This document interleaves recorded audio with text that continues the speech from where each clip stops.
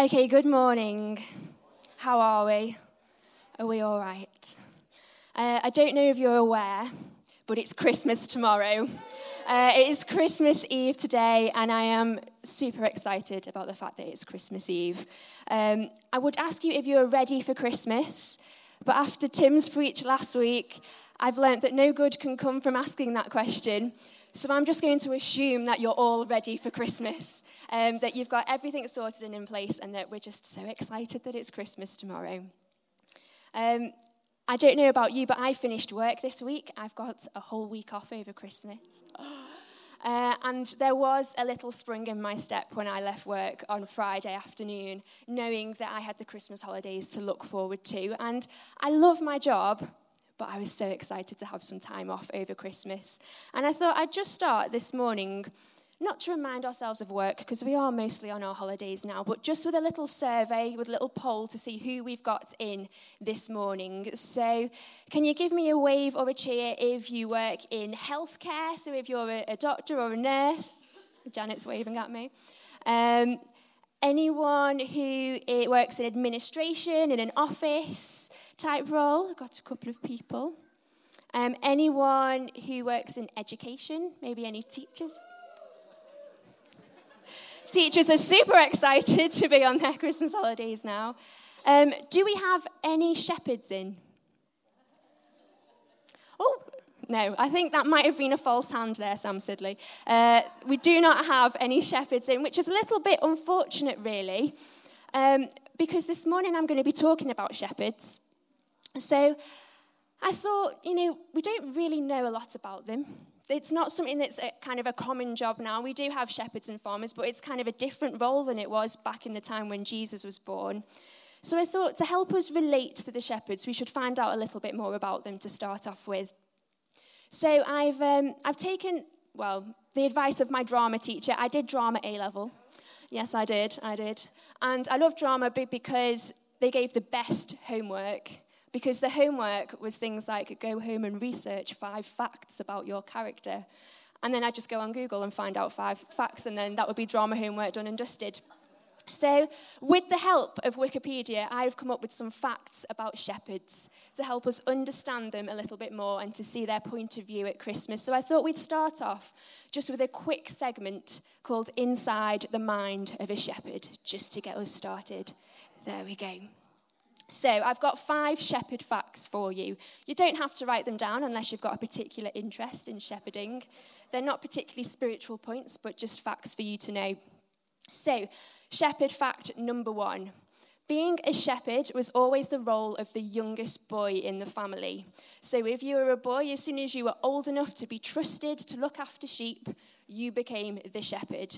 And that was your role, and it stayed as your role until you had another younger brother or boy in the family who was able to take on that role for you. If there were no younger brothers, then you were stuck as a shepherd for life. There we go. Shepherd fact number 2, shepherding was an all-weather activity. So in the summer, you would have to lead sheep up to the mountains, you'd have to find water, find places for them to graze. You'd have to find somewhere where you could look after your sheep in the summer, and then in the winter, you'd have to bring them back down, find some shelter for them. And it meant that you were often away with your sheep for weeks and months on end, so sometimes it could get a little bit lonely. Shepherd fact number 3. Shepherds would have between 100 and 150 sheep, and they spent so much time with their sheep that they would be able to know them all individually, and they'd even have calls and names for each of their sheep. So if one was wandering off, they would have spent so much time that they could call that sheep back. They would know which one it was. Shepherd fact number 4. Shepherds, although occasionally they had to fight off wild animals, there was a lot of downtime. There was a lot of time just sitting, watching the sheep, making sure everything was okay. So they would entertain themselves, and they were known for being quite musical people, so they would often have flutes and musical instruments and things that they could use to entertain themselves with. And shepherd fact number 5. Shepherds didn't get any holidays. The sheep couldn't just look after themselves when they went away. They didn't get weekends, so it was a full-time role. This meant, Paul's clapping. This meant that shepherds could not observe the Sabbath. So it was a Jewish culture at that time, and it was the thing that you had to have a day of rest, the Sabbath, and just not do any work on that day. But shepherds weren't able to do this because the sheep couldn't look after themselves. So they would often be judged by religious people and religious authorities at that time for not being able to keep the Sabbath. So they were looked down on a bit. They got the rough end of the deal there. So those are my 5 shepherd facts. Do we all feel like we know a little bit more about shepherds now? We're a bit more informed. So with that in mind, I thought we would now read the Christmas story where we meet the shepherds. And it's a bit of a chunk. It's about 10 verses, but I'm going to read it all together, and then we'll spend some time unpacking some bits and some lessons that I think we can learn from it. So I'm going to read Luke chapter 2, verse 8 to 18. I'll stand over here a bit. And there were shepherds living out in the fields nearby, keeping watch over their flocks at night. So these shepherds, possibly young boys of the family, just out looking after the sheep. It's night time. And an angel of the Lord appeared to them, and the glory of the Lord shone around them, and they were terrified. But the angel said to them, "Do not be afraid. I bring you good news that will cause great joy for all the people. Today, in the town of David, a Saviour has been born to you. He is the Messiah, the Lord. This will be a sign to you. You will find a baby wrapped in cloths and lying in a manger." Suddenly, a great company of the heavenly host appeared with the angel, praising God and saying, "Glory to God in the highest heaven, and on earth peace to those on whom his favour rests." When the angels had left them and gone into heaven, the shepherds said to one another, "Let's go to Bethlehem and see this thing that has happened, which the Lord has told us about." So they hurried off and found Mary and Joseph and the baby who was lying in the manger. When they had seen him, they spread the word concerning what had been told them about this child, and all who heard it were amazed at what the shepherds had said to them. Is that all of it? That's all of it. Thanks. So, as I was thinking about the shepherds, I had a couple of questions, really. First of all, why was it that God chose shepherds, of all people, to get involved with the Christmas story? You know, shepherds weren't particularly educated people. They weren't particularly high in like the religious or the religiousness of the times. They were just ordinary, hardworking people, yet God chose to get shepherds involved. And actually, when you look back through the Bible and through the Old Testament, God quite often chooses shepherds to get involved. So I don't know if you know, but Abraham was a shepherd. Jacob and his family were shepherds. Moses was a shepherd. David, who was the youngest boy of the family, went through his time of being a shepherd. So there must be something about shepherds that makes God want to get them involved. They must be responsive to God in some way that makes him think, I'm going to get shepherds involved in what I'm doing. And that's what I want to learn from this morning. So my other question was, what was the role of shepherds in the Christmas story, really? When you think about it, everyone else seems to have a role. So obviously Mary gave birth to Jesus. That's a pretty big role. Joseph looked after Mary and then obviously brought Jesus up. The wise men, they threw Herod off the scent and were able to keep Jesus safe when Herod was looking for him to kill him. The shepherds, they didn't really do anything practically that helped with the story of Christmas. They didn't bring any gifts. They didn't play a role in any part in the birth of Jesus or in bringing him up. They were simply invited along to come and see Jesus for themselves and to glorify this wonderful event that was happening. So God invited the shepherds for no other reason, just to be a part of it, just to meet Jesus and just to get the word out that Jesus had been born. And I think what we can really learn from the shepherds is how to respond to the invitation to meet Jesus. So that's what I'm calling my preach today. I'm calling it Lessons from the Shepherds, Responding to God's Invitation. That's what I think we can learn from this morning. Because whether you realize it or not, God is inviting you. He's always inviting you. He's inviting you to meet with Jesus. He's inviting you into relationship. He's inviting you to take steps of faith. The invitation is always there for you, whether you realize it or not. So, traditional fashion, I've got 3 points. 3 things that I think we can learn from the shepherds, from this Christmas story, about how we can respond to God. So my first point is this. It's be ready. And if we can just have this scripture on the screen as well, Luke 2:8-9, just to pull this bit back out again. It says, there were shepherds living out in the fields nearby, keeping watch over their flocks at night. The angel of the Lord appeared to them, and the glory of the Lord shone around them, and they were terrified. The shepherds were out in the field at night time. They were not expecting company, let alone were they expecting an angel, let alone a whole host of angels. The shepherds were not prepared. And I don't know about you, I don't know if it's a cultural thing, but we feel like if we have guests coming around, we have to be prepared. My mum was always like this, so if we knew anyone was coming around, the Hoover would be out. One of us would have to go to the corner shop to go and get a packet of biscuits in. We would have to be prepared. For some reason, even if someone was only going to be dropping something round or coming in to have a brew, that meant that my bedroom had to be tidy. Like they were ever going to come into my bedroom. I think that might have been an excuse on my mum's part there. But we had this thing, we have to be ready for guests. Have you ever had an unexpected guest? Or have you ever had someone come in and drop in on you, maybe when you weren't expecting them? I've had this experience. And the person who dropped in on me was Sarah, and I have asked, it's okay that we use this story. And Sarah came to drop in on me one day, and I really wasn't prepared.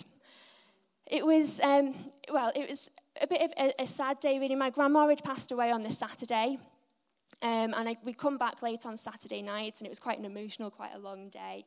And then I didn't make it to church on the Sunday morning. In fact, I didn't make it out of bed on the Sunday morning. I was feeling quite rough. So Rob went off to church, and I was going to have the morning in. So I didn't get out of my pajamas that morning. I didn't have a shower or wash my face. I don't even know if I brushed my teeth that morning. I had washing around the house. I had piles of washing that were clean. I had piles of washing that weren't clean. I had stuff on the radiator, including underwear. And I had text Rob to say, bring a McDonald's in on the way back from church because there's no way that I was going to be cooking that morning. So Rob brought in McDonald's, and we had McDonald's wrappers around everywhere. And then there was a knock at the door, and it was Sarah, and inside, my stomach just twisted, like, no, I am at my least prepared. I am a mess. My house is a mess. I am not ready for this at all, and I had a bit of a freak out, but it was okay. Sarah had just come in on her way past just to drop in, just to give me a hug, just to make sure that I was okay. And actually, that was exactly what I needed. I wasn't prepared for it, but it was exactly what I needed. And that can be the way with unexpected guests sometimes. That was the way with the angels in the story. They weren't expecting them, but they were exactly what they needed. Sometimes we can use the fact that we're not ready or the fact that we're not prepared for things almost as an excuse, maybe, not to respond to God when we know that he wants us to do something. So we can know that God wants us to do something, or we've read something in the Bible and we feel like that's where God wants me to go, that's where he wants me to do. But we can use the excuse of, actually, I'm not ready. I need to clear up my life over here, or I need to make sure that I'm sorted out in this area, or I need to get myself ready for this. I'm not ready yet. I'll maybe do it later, but at the moment I'm not prepared enough. And we can use the excuse of not being ready to delay responding to the invitations that God gives us. There's a German pastor called Dietrich Bonhoeffer. I hope that's his name. That's how it's spelt, so good luck if you can say it better than I can. And I love this quote. It says, we must be ready to allow ourselves to be interrupted by God. And I love it because it doesn't say that we have to be ready for God. We don't have to be ready for every eventuality that God might require of us. We don't have to be prepared for everything. We just have to be ready to allow ourselves to be interrupted. We just have to look up once in a while. So I want to ask you the question and challenge you this morning. How interruptible are you? Are you like one of those horses walking down the street and they have those blinkers on? Is that what they're called? Blinkers? Or is that a made-up word? I don't know. But they've got those things over their eyes that keep them from being distracted, so they're focused on what's in front of them. And sometimes we can be like that. We can be so focused on taking one's foot in front of the other and doing the role that we've been given, the job that we've been given. We can be so focused on it. And it's not a bad thing to be focused on what we're doing. But so much so that we don't take a look up at any point. We don't hear what God is trying to say to us. We are not interruptible to what God wants to say to us throughout our days.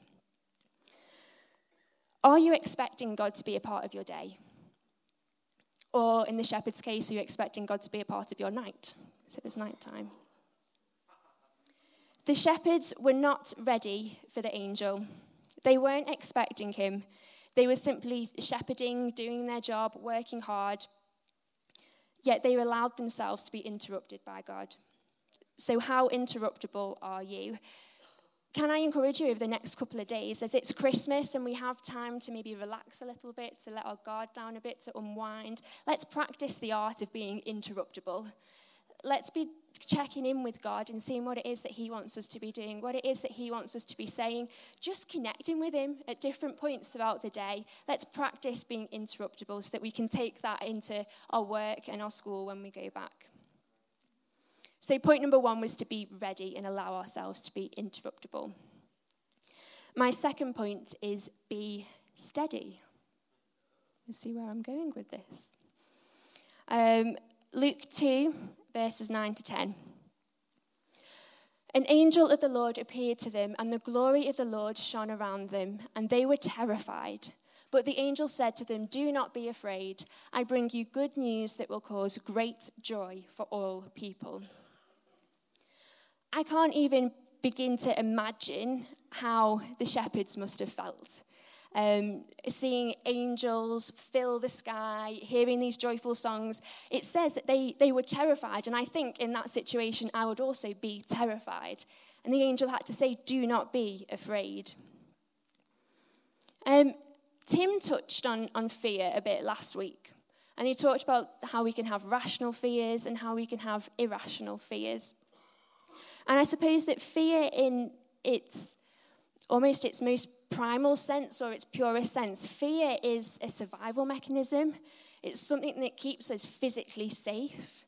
It's something that stops us from getting too close to the edge of a cliff or makes us run when we hear loud bangs and makes us not want to go and stroke lions and dangerous animals and things. Fear is what keeps us physically safe. Yet, so many of us can experience that sense of fear and situations that aren't physically dangerous. We can experience it when we go through difficult emotional circumstances. We can feel fear about making pivotal decisions.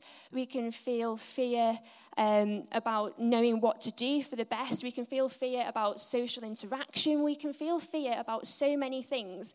And actually, there are loads of us who can experience fear for absolutely no reason at all. And we have this sense of anxiety sometimes when we know that there's no physical danger, but we can experience fear. It's almost become so much of who we are that we can experience it without any cause in the first place. And somehow this fear that was once a mechanism for keeping us physically safe and for keeping us physically alive can sometimes end up stopping us from living and from living a full life. Sometimes fear can keep us like a rabbit in a headlights, not knowing which direction to turn, not knowing which is the least painful option to take. And fear can sometimes immobilize us. I was once physically immobilized by fear, and this is just to lighten the mood a little bit. One of my most embarrassing moments of all time. I was in a high school production of Fame. I was 15 years old. And I was there, I was one of the dancers, and during rehearsals, the choreographers were saying, right, we need someone to do a cartwheel down the middle of the stage, and then everyone else is going to spin in from the side, and it's going to look amazing. So they were asking who could do a cartwheel, and I felt confident, so I said, I can do a cartwheel, don't worry about that. But because I was 15, I'm no longer 15, but because it was a school production, we were all there in our school skirts, so I didn't actually do it during the rehearsals. We just kind of, when the cartwheel time came, I'd just run down and pretend that I'd done a cartwheel. And then we came to the dress rehearsal, and I was wearing my leggings then. Fame style, I was wearing my 80s leggings, so I was ready.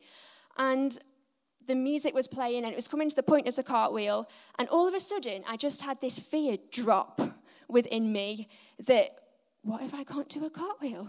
What if I can't make it over? What if I look like an idiot? It's a long way down from up here. And I just suddenly became overcome by this fear. So much so that I missed my cue, and then everyone just started spinning into me. I wasn't supposed to be there at that time. And it was devastating, because I'd been so confident that I could do this cartwheel. I just looked like an idiot. So it was one of my most embarrassing moments of all time, but fear physically immobilized me. Don't worry, I went home and I practiced my cartwheels, and I was fine when it came to the actual show, just that dress rehearsal. But fear immobilized me. Fear stopped me from doing what I wanted to do. I've got another quote from a guy called Robin Sharma, and he's a leadership expert. He's an American guy. And he says, the fears we don't face become our limits. And that really resonated with me, actually. The things that we draw the line at and say, I'm not going there because I'm too afraid, that then becomes our limit. So we need to overcome our fears. We need to overcome the things that make us afraid. How do we do that? Well, looking back at the shepherds, they were afraid, and they managed to overcome that. And so how did the shepherds manage to overcome their fear? The angel said to them, do not be afraid. We have good news. And ever since that mention of good news, ever since that mention of Jesus being born as their Savior, they didn't have to be told again not to be afraid. It doesn't say that they still were terrified. There's no more mention of them being afraid after the good news was told to them. So when you're feeling afraid, whether that's for no reason, whether that's for a specific reason, whether you're feeling afraid of accepting God's invitation, focus on the good news that God brings instead. When the shepherds focused on the good news, they became excited. They were full of joy. The fear just left them, and they became excited about going and seeing this Jesus for themselves.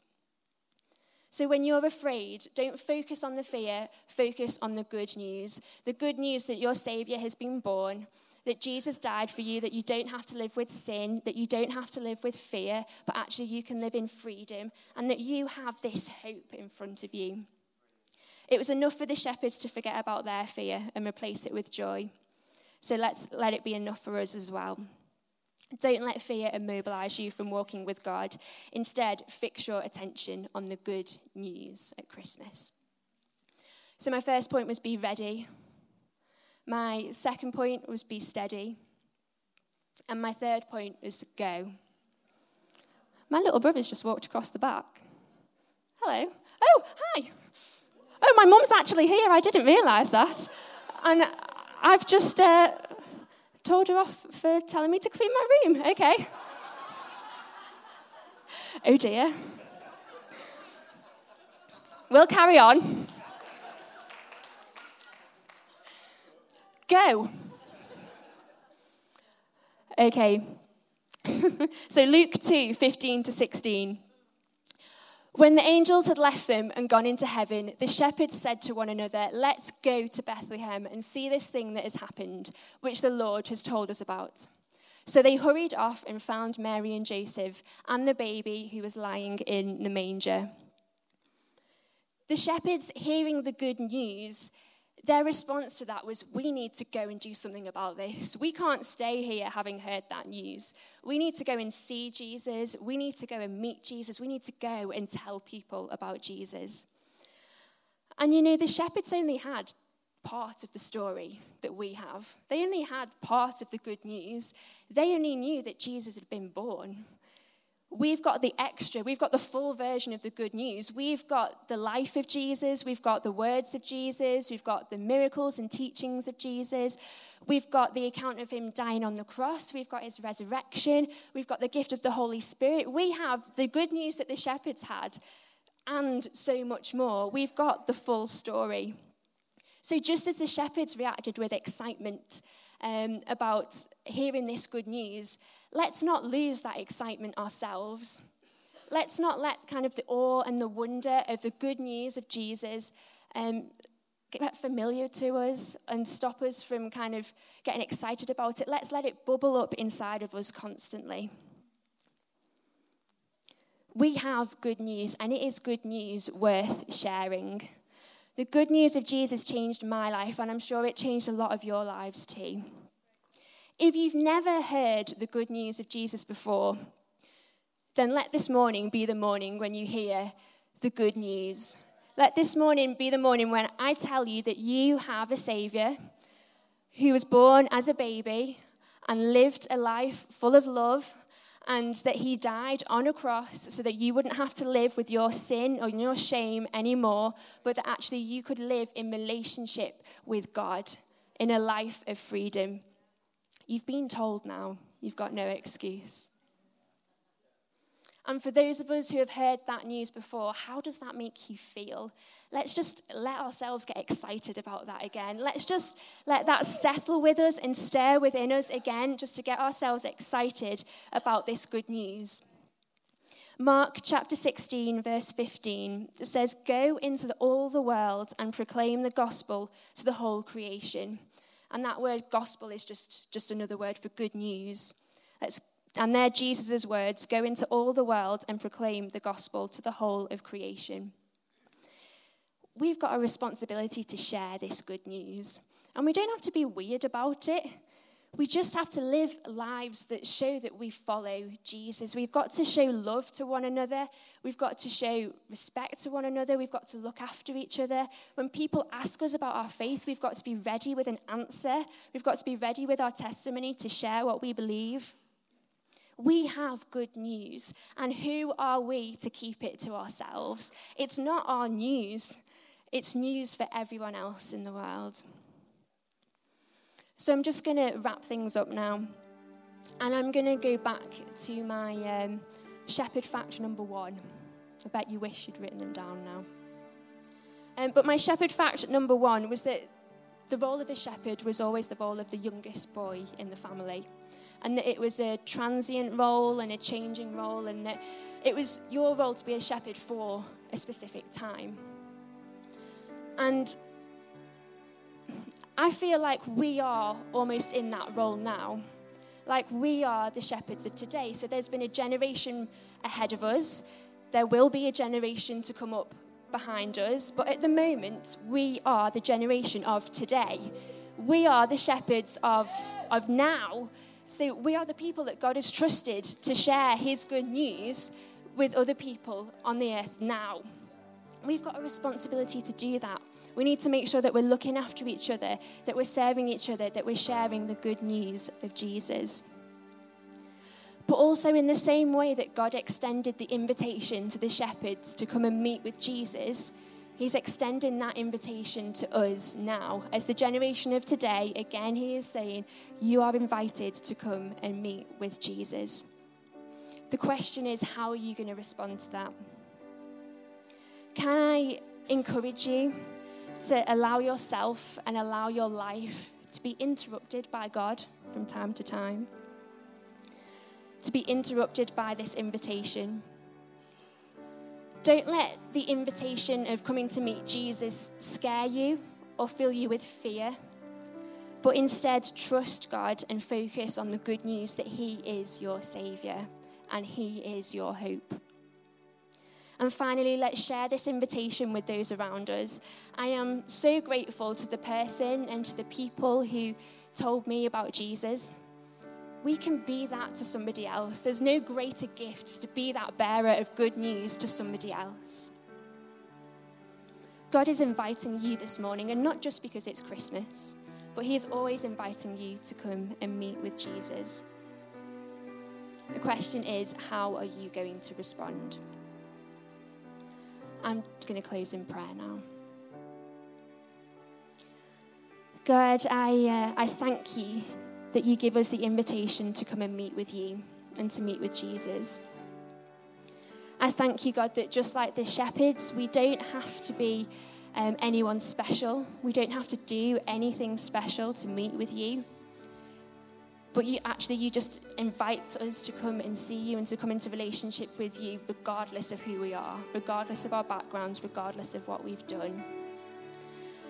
God, I pray that you would help us with our fear, that you would help us to overcome that. And thank you that we have the good news of Jesus, the good news of our freedom and the good news of our hope to help us to overcome that.